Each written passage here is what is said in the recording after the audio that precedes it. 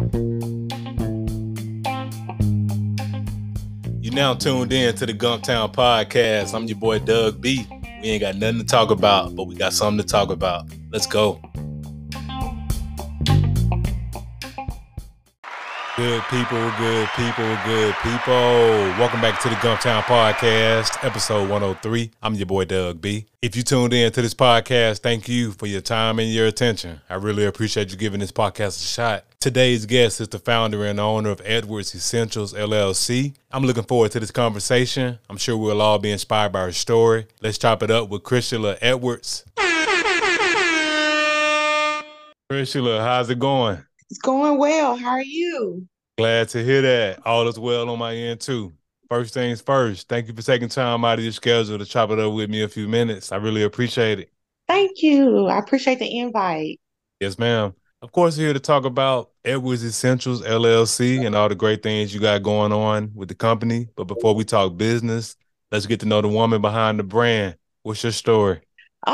Long story, but I'm native from Montgomery, born and raised. I grew up on the west side of Montgomery neighborhood called Cedar Park, majority of my life. Also moved around some from neighborhood to neighborhood and stayed in a lot of neighborhoods people around here consider, I guess, the ghetto or the projects, whatever, like Gibbs Village, Patterson Court, and some other ones. But I moved away when I was in college. I went to FAMU, went to Tallahassee for 5 years, got my undergrad and my master's, came back in 2012 after I graduated with my first master's. My dad passed, and I came home, been here ever since. I started school again in 2014 and got a second master's in counseling and psychology, and just been here working, trying to take care of my family and serve the community. Yes, ma'am. Thanks for sharing your story. Hometown hero, grew up on the west side, got up out of here, went down to Tallahassee. So what ultimately led to the decision to leave home? Well, growing up in Montgomery, it was hard dealing with a lot of different things in the neighborhoods that I grew up in. There was a lot of violence, a lot of killing, a lot of drugs. So I saw a lot from an early age and experienced a lot.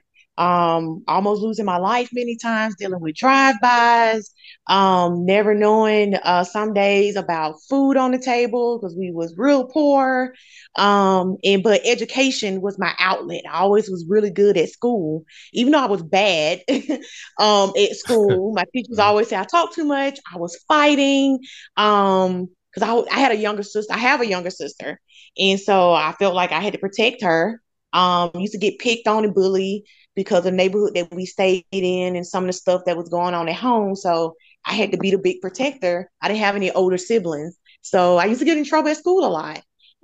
But education was my outlet. I always did really good at school. So sixth grade, I went to Southland Elementary, and then went to middle school at Southland. And my middle school principal, Miss Manada, I never forget her. I was always in her office and I saw her AKA stuff. I didn't know what AKA was, didn't know what it meant. And one day I asked her, I was like, those your initials or something? What are these letters and colors?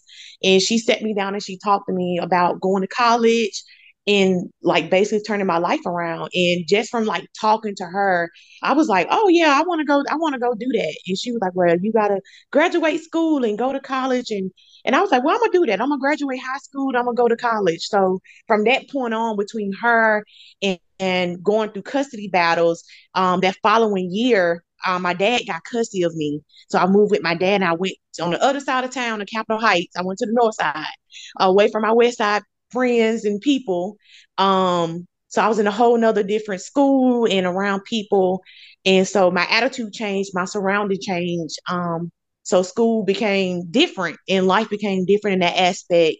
And from there, high school, I went to magnet school, I went to BTW. And so from there, again, my environment, people changed, my surrounding changed for my friends that I was around in my education. So it was just on and popping from there, being around different people and being in an environment where I felt that I can excel in my education and not be looked at as the outlaw because I wanted to do my schoolwork. Even though no matter where I came from, I still wanted to do my schoolwork. So from there, believe it or not, growing up, I never had an urge to go to college. And people always look at me like, what? Like, I never had an urge to go to college. That was not in my plan of life. Because honestly, I didn't know if I was going to be living because of the neighborhoods and stuff that was going on around me. I didn't know if I was going to be still alive. Wow. So one of my friends, when I got to high school, we became friends probably like my junior year.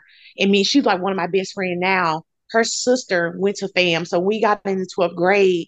She talked about going to FAMU. And in my mind, I was staying here in Alabama because I was like, we can't afford to send me out of state. And let alone, I got to find some kind of money to go to college. So I was planning on going to the University of Alabama and went to Alabama, had my roommate, picked out the dorm and everything. And one of my friends, she was like, hey, you ought to apply to FAM. And I was like, girl, my dad is not going to let me go out of state. And she was like, just apply anyway, just to see. So I applied. Within 2 weeks, I got an acceptance letter. I kind of threw it to the side. I didn't pay any attention to it. My daddy found the letter and he was like, oh, when were you going to tell me that you were going to school in Florida? And I was like, well, I just did it to apply because my friend applied. I don't really know much about the school. So they had a parents and student orientation day, and we went to Tallahassee. From the moment that we stepped on campus, it felt like home. And by the end of that weekend, we both were just like on the same wavelength of this is a place for me. Because at FAM, they separate the parents and the students when you come for orientation, and they do the parents their own orientation and the students their own orientation. So when we met back up at the end of the orientation, it was just like, wow, this is a place for me. And I never looked back and I loved it. Wow, that's amazing. I appreciate you sharing your story and just all the stuff you went through growing up on the West Side and education being your outlet. And I know you mentioned that your father passed away. Sorry for your loss in that regard. But you were able to move to the North Side, get into a new environment. You saw, well, first things first, you saw that those AKA letters in your principal's office, and you got a chance to ask her about that. That's great. Like, it's really amazing how those moments, how they may seem insignificant at that time, but just how influential like that one moment was. Like she sparked that, she gave you that encouragement word. Say, hey, you can go to college. You just gotta make some adjustments in your life. And you made all those pivots in your life, ended up at magnet school, ended up going to FAMU. What a journey. Like that's really dope. I That's all to appreciate you. Yes, ma'am. So you make it down to FAMU, Tallahassee, the it. HBCU. Yes, ma'am. The HBCU experience. What was that like for you? It was amazing. It was an eye opener, to say the least, because of, I don't know, it was just real different. Being on campus with all these people. I mean, when I came into FAM, my freshman class probably, we had one of the biggest freshman class doing, of that time. And you're talking probably about 2,000 or more freshmen, just freshmen. And that's not everybody else that's on the campus. So it was new. It was very eye opener for me, but at the same time, I saw it as an adventure. And I guess I don't really meet too many strangers. So from the moment that I got there, I just kind of started talking to people and maneuvering and making my way. Yes, ma'am. And that's one thing about the HBCU experience. I went to ASU and it's nothing like it. You get a chance to meet people from all over, East Coast, West Coast, down south, Midwest. I'm pretty sure that was the same experience for you. You met people from all over, Yes, it was my first time being around Haitians. I didn't know huh? what Haitians were. Hmm. I can remember hearing a guy talk, and he was talking in Creole or Patois, one of them. And I asked him, I was like, "What are you saying?" And he told me, he was like, "Oh, I'm Haitian, and I'm from Haiti, and this is our native language." And he was like, "You're not from here, aren't you?" I was like, "No, I'm not." And he was like, "Where are you from?" I was like, "From Alabama." He's like, "I can tell." And I was like, "Why? How can you tell?" He was like, "One, your accent." And he was like, "Two, because most people around here just don't walk up to people and start talking to them like that." So he was like, "I know you different." Yes, ma'am. I love to hear it. Like just that great experience, making those great memories. So just in terms of if there was any culture shock, did you experience culture shock? I've been to I Tallahassee did. once. You did? I really did. Being around, not just being around Black people, for me, it was being around so many educated Black people because I've always been around Black people, but it was being in an environment of so many well educated Black people, men and women, and some of them actually willing to help you and not tear you down. That was the biggest culture shock to me, being there, and of course all the different other cultures that were there. Not just Black people, like I said, we had Haitians, we had Jamaicans, we had people from all across the world, from California, from the DC area. I mean, people from everywhere. So it was just in that regards, it was amazing to me. At that time frame going to college, I hadn't been to no other state before other than Alabama, Michigan, Ohio, Tennessee, Kentucky, like southern states, and more in that regards, in Florida. So like people that was from DC and California and these other places, I was just like amazed that they came so far to go to school. Absolutely. Same here. And like I can definitely attest to what you're saying. Just getting a chance to get exposed to those different cultures, those different ways of thinking. And it just makes for great memories. So it's nothing like the HBCU experience. I tell anybody that look like us, like go to HBCU at least for a year. Just give it a shot. Yes. Yes, give it a shot. Yes, ma'am. I've never been down there for homecomings. Tell me about the FAMU homecoming experience. What's it like? Homecoming is an experience at fam. It's a movie. When I tell you Nice. it's one of the best. Hmm. And I'm not just saying it because I went to fam, and maybe I am. But I went to a couple of other people's homecomings before. But homecoming at fam to me is basically like a big family reunion. You know, you go to your family, you see all your distant cousins or your aunts and uncles, people you haven't seen in a while. But when you all see each other, it's kind of like you're picking up where you left off, and no time has passed, and you're just gonna have a good time and chill out, and then you're gonna go your separate ways, and you'll convene another time. That's basically what it is. With us at fam is, but it's so much more because some of the people that went to fam and coming back, we have so many different people doing amazing things across the world. So to actually be in the same environment and room as these individuals that are doing all these amazing things that you're seeing on TV, on the news and things, is this like an aha moment that you can walk into a room and you're standing next to being Crump and having a conversation with him. You know how you see him on TV defending people, but you're actually right here in his presence to see some of these other individuals that are just doing, I just say, remarkable things in movie and theater, in social justice, medicine, is just remarkable. One of my neos, she is one the first African American female to do her resident in neurosurgery. Like that's amazing to know that I know this person and can reach out to them. And for me, it's just like I don't know, it's just an aha moment because it's like how many people have this opportunity and this honor to be around these people.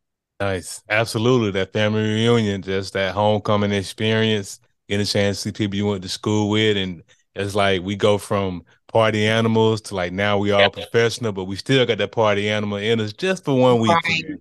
Then we go back right. to being professional. Yes, Yes, let your ma'am. hair down a little, and then you back to business on Monday. Right, absolutely. So I heard you mention Neo, and I do know that you're an AKA lady of Alpha Kappa Alpha Sorority Incorporated. Did you get a chance to pledge an undergrad or grad Yes, or I did. I pledged Beta Alpha chapter at FAMU in spring 2009. okay, so tell me about that experience being able to actually be Greek in college. What was that like for you? Become Greek in It was college. it was a lot of ups and downs. Being a part of fraternity or sorority in undergrad because for one, you're young. I was 19. Looking back now, I'm like, what did I know? In doing making certain decisions about my life. I don't regret them, but it's just funny looking back now on things because it's like I was so young. And how our mind frames were during that time frame when we came into the organization. I loved it. I'm one person. I have 57 other line sisters. It was 58 of us on the line. And my line sisters can attest to that. I'm one of the ones on the lines. I can tell you each one of my line sisters' name, something about them, where they're at in life now, what they're doing, and I keep up with everybody. Whether it's in our group meets, I'm ones that I post in our group meets all the time. I set up the group meets to keep in contact with them. Like I visit them, weddings. I probably been to mostly everybody on the line that got married, their weddings, baby showers. So I've always just tried to be that person to keep everyone connected, and just live like a life that I want to be celebrated when I'm gone off this earth. Because most people just think about when they're here, but I think about it when I'm here, but also when I'm gone. Like, what would be that legacy? What would people think about you and say about you to other people? Not that you care what people are saying um, about you in regards to how you're going to live your life, but I think it's important for us to think about legacy and how we treat people. Yes, ma'am. Absolutely. Legacy is definitely very important, very vital to leave a legacy. And to your point, being able to have a lasting impact on people's lives even after you're gone. So you got a chance to pledge in school.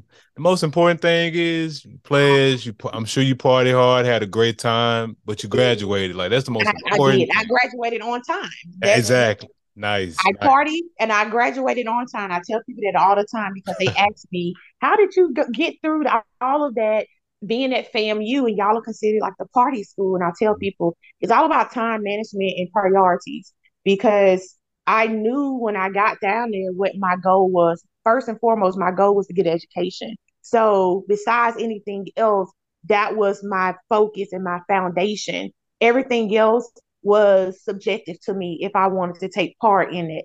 The only thing that mattered, if I would have came back home with an education and nothing else, that still would have been fine with me. Absolutely. And like that's great that you had your mindset when you went down there, like, hey, I'm coming back with a degree. I'm coming back with an education. Because it's real easy to go down to school, get the party, no matter where you go to college at. Because I've seen people from Montgomery attend ASU and just got a little too caught up, partied a little too hard, and just the priorities got out of whack. And it's very easy to do so. So I don't judge people that go and don't finish. However, there are select few people. There's select few people that have an intention. Hey, I'm gonna graduate no matter what come my way. So good stuff. Graduated on time and ended up coming back home and where you are now, rocking and rolling, doing great things with Edwards Essential, which is what I want to transition into next. What you got going on over there at Edwards Essentials LLC?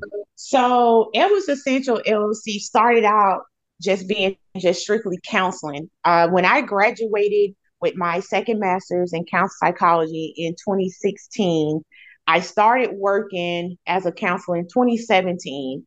And if you are a counselor or social work, any profession, you know that you have to get hours, basically residence hours type of thing for medical students. But in counseling, you have to get hours in to go towards your license, your professional licensure. So my job was putting hours towards that when I see clients at work. However, I felt that I wasn't getting enough hours. So I created me a company that I can be able to get some more counseling hours in to help towards my licensure, and at the same time get some extra funds to pay towards my licensure, because you have to pay a supervisor for your licensure, and you have to pay for exams, the materials to study for the exams. All of those things cost and they add up. When you are a counselor, people think we make a lot of money, but we actually don't. And I worked in nonprofit, so I wasn't making that much money. So any little extra income like that was just going to help and be a plus to go towards the things that I needed. So I started out doing that. And then I started getting people to ask me to come speak at different events or different organizations about mental health or about trauma, because I was dealing with individuals dealing with domestic violence, sexual assault and abuse, and human trafficking. So people started asking me to come and speak on those topics. So as I started getting more and more gigs, I would say, of people asking me and speaking engagement, I started thinking like, maybe this is something that I need to look more into. So I started consulting with my supervisor, and one of my other friends, and they were like, "Hey, well, aren't you the president of this organization? And don't you do this in the community? And don't you already do this?" And they was like, "Do you realize the things that you're doing? You're already doing a lot of things that compensate consulting work. You just need to put it and apply it." And I was like, okay.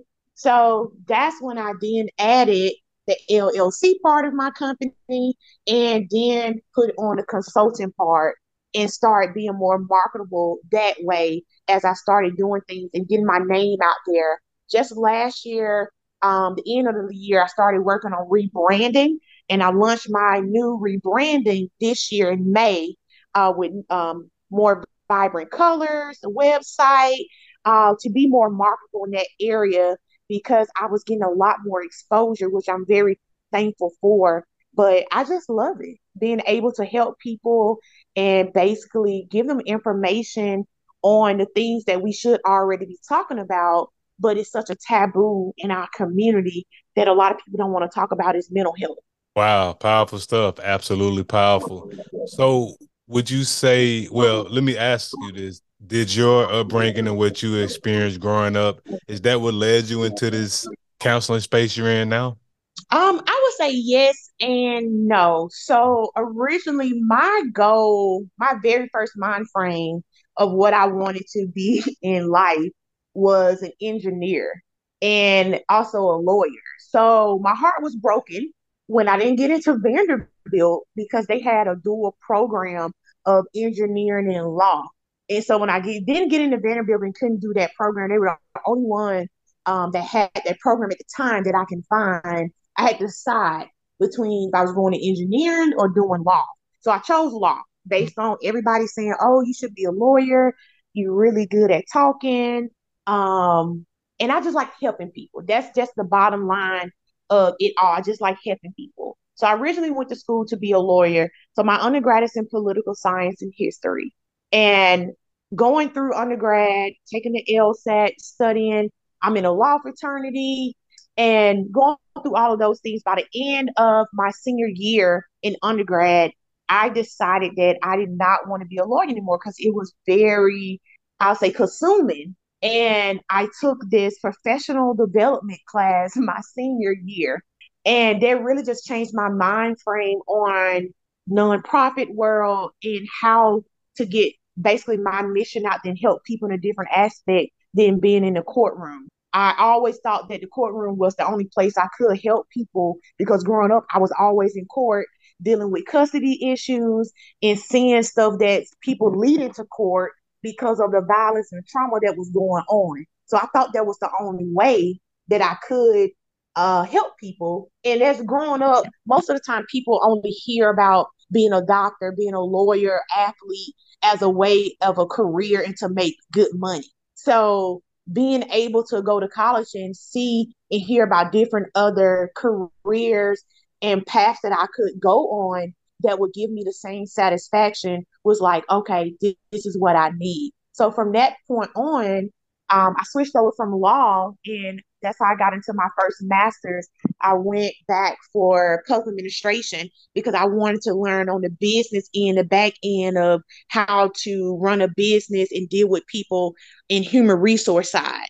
Because now my goal is to get my PhD so that I can be a board certified psychologist and be able to help people more on the business end and also just more people in low income communities. Wow, talking about a pivot. So you went from wanting to be a lawyer and ended up changing your mind and making that pivot into what you're doing now.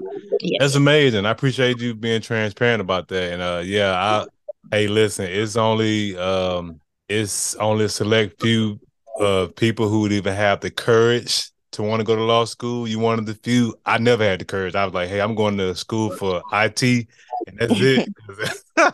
Because now I know it's like you said, it's very time consuming going to law school, passing the bar, doing all that good stuff. But you were able, and you're currently doing it. You're making an impact on people's lives, and it's just not in the arena that you originally set out, but you're able to make that pivot into what you're doing now. So, just in terms of what's the most rewarding part about what you do as a counselor, and And how have you overcame a challenging client or situation? I guess say the most challenging part is dealing with resistant clients that they really need counseling, but they don't want to go, and people that don't know the benefit of it because they're afraid that stigma of I don't tell outside of my household, or what are you going to tell me? I've had clients that are older than me before. One lady asked me, she was like, "What is your little young tail gonna tell me?" I've had individuals question just my education. Did you really get that degree? How do I know that's real? Those type of things. It's like those things like that. But again, I see those as challenges, as some people may see those as barriers and shut down, because I take that on as, let me educate you, let me show you, let me prove to you. Then if you're not satisfied, then that's a different story. So I can say that I've had really good feedback and interaction with clients before. Even the most stubborn ones, I've had really good feedback from them once I got them to open up. I had one client before a few years ago. Very first time this lady came, I think it was her first 2 or 3 sessions. She literally just came in my office and just sat and looked at me her whole hour, her whole 55 minutes that she was in Wow. there. She just sit and stared at me, and I sit and stared at her back. I asked her a few questions like, "Hey, how you doing today?" Fine. That's her answer, just fine. And she sat there like, "Hey, you want something to drink? You want something to, snack?" "No, I'm good." "Okay." Asked her, say, "Do you have anything you want to talk about today?" "No, I'm good." And she just sat there. And then at the end of her time, I made her aware of the time, and I asked her, I said, "Well, I hope to see you again. Do you want to know the appointment?" "Yes, same time next week." Wow. And she made the appointment to come back and sit, and then the following week. And then she did the same thing. I think it was about her third session when she really started talking to me. And after that, she stayed with me probably for about maybe 2 or 3 years. She did not want to leave. Wow. I mean, and that's hats off to you for not forcing her. Like you said, she came in and she didn't want to talk. You just sat there and you did what she did. You looked at her, she looked at you, and eventually she opened up. And that just speaks to your patience and just being aware and being able to read the room. Because I know counseling isn't like you said, it's taboo in our community, and I myself started going to therapy a couple years ago, and it's one of the best things, one of the best investments that I still make to this day. And I highly believe everyone, especially people who look like you and I, to go to therapy. Even if you think you're good, you probably it's something there. It's something that you've been through, whether it was in school or whether it was an upbringing, like something happened in your upbringing. So that's great that you were able to be patient with that client. Yeah, because I knew that she had gone through some traumatic things in her life, because I was just with her when getting her rape exam, because she was recently raped during Mhm. that time frame.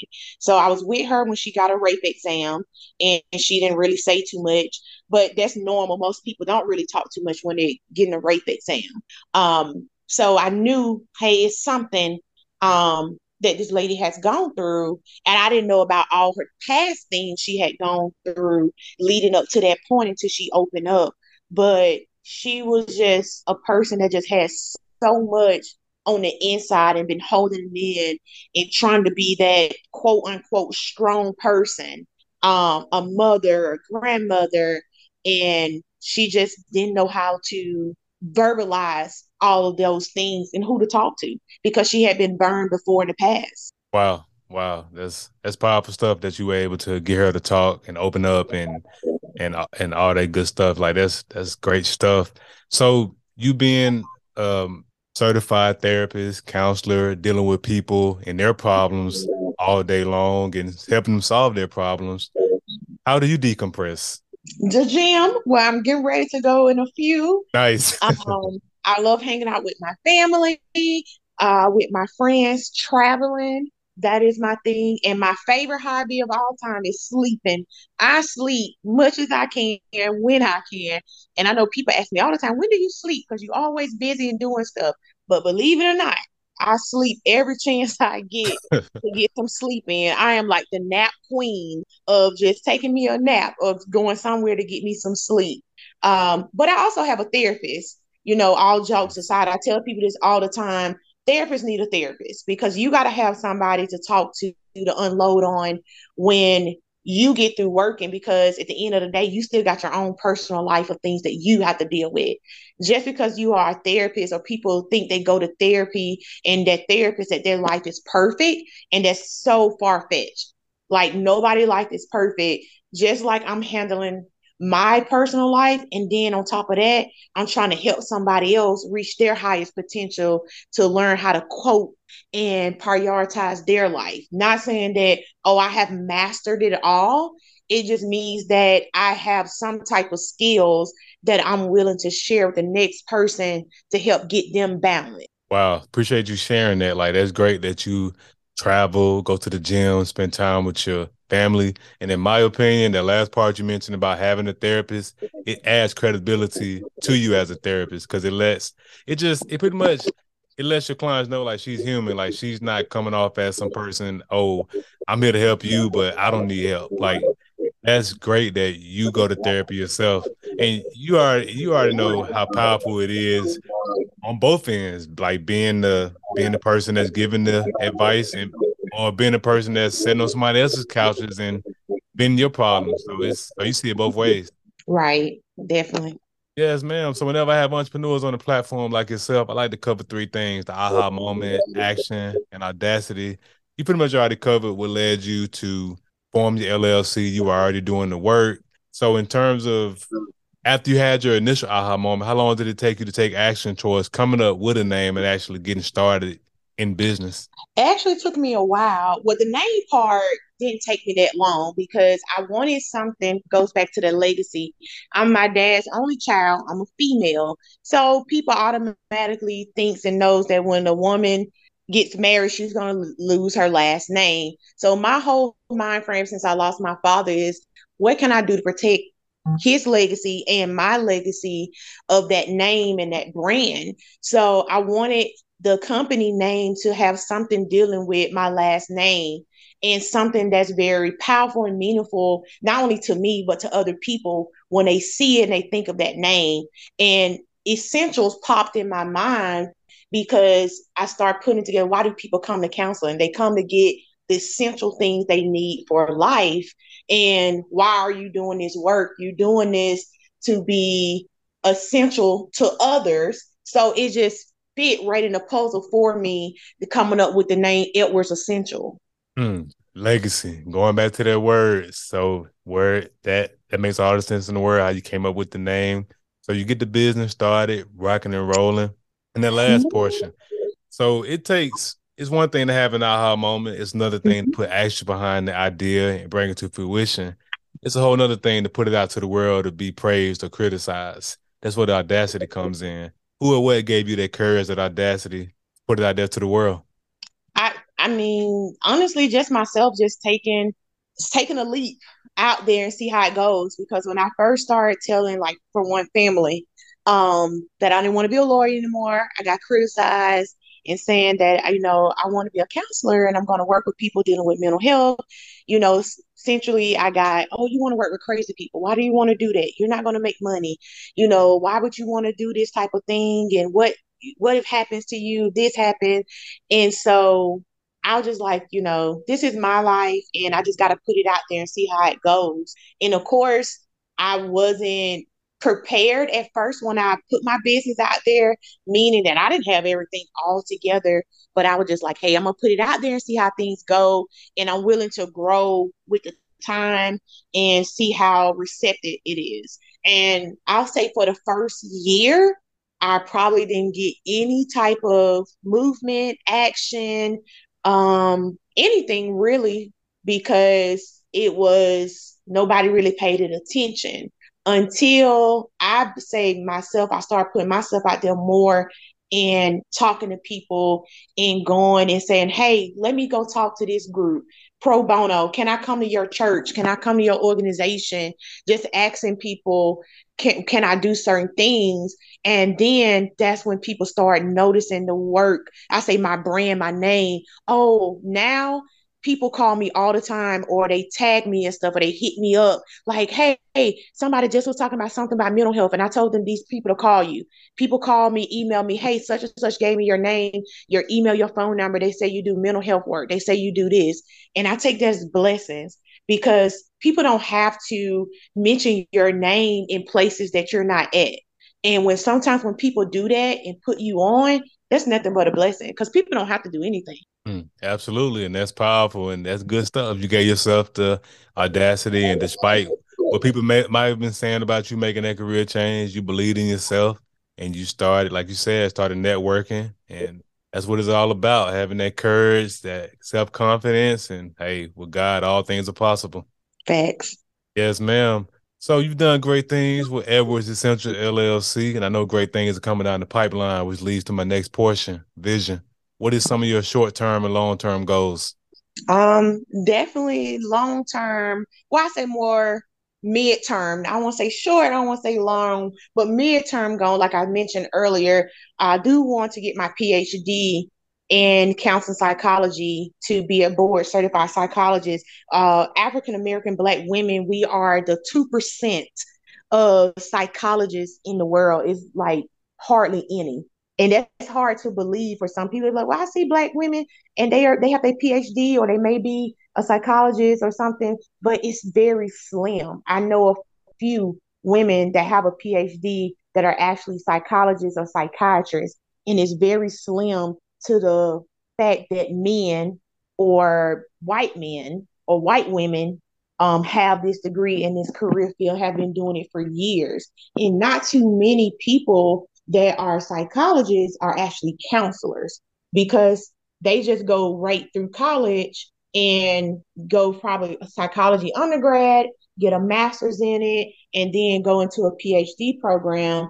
But that still is not giving you that view of the other side of actually counseling people and hearing the ins and out of people's troubles and their struggles that they're going through, instead of just pushing medication down people's throats sometimes, because that's what people mind frame is when they hear about going to a psychiatrist or psychologist. They automatically think about they just going to throw me some medication, which it should be deeper than that, trying to get to the core issue of what's going on with a person than just medication. And to me, that's where that counseling aspect come in, at that human relations part of understanding people and talking to them and getting to the core of what has happened to you, not what's wrong with you, but what has happened to you. Hmm.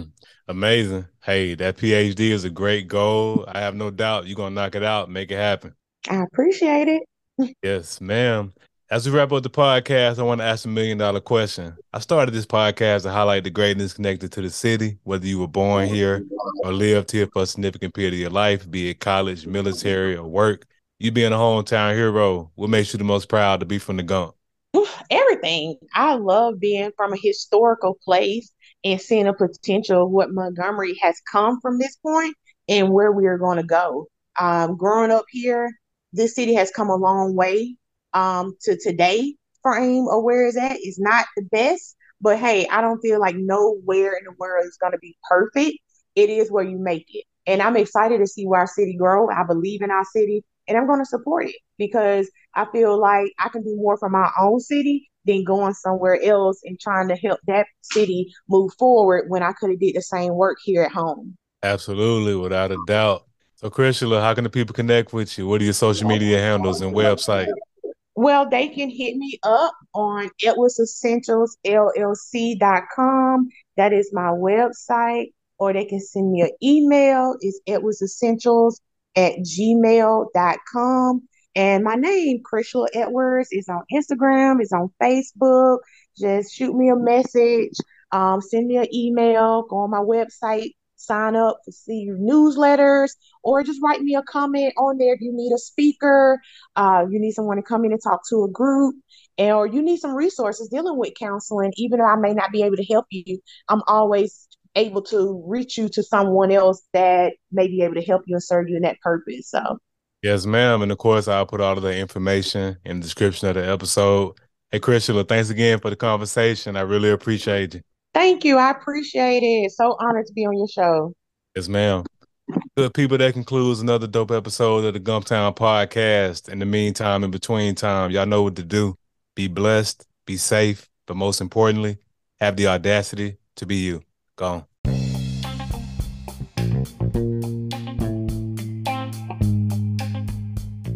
Thanks again for tuning in. I appreciate your time and your attention.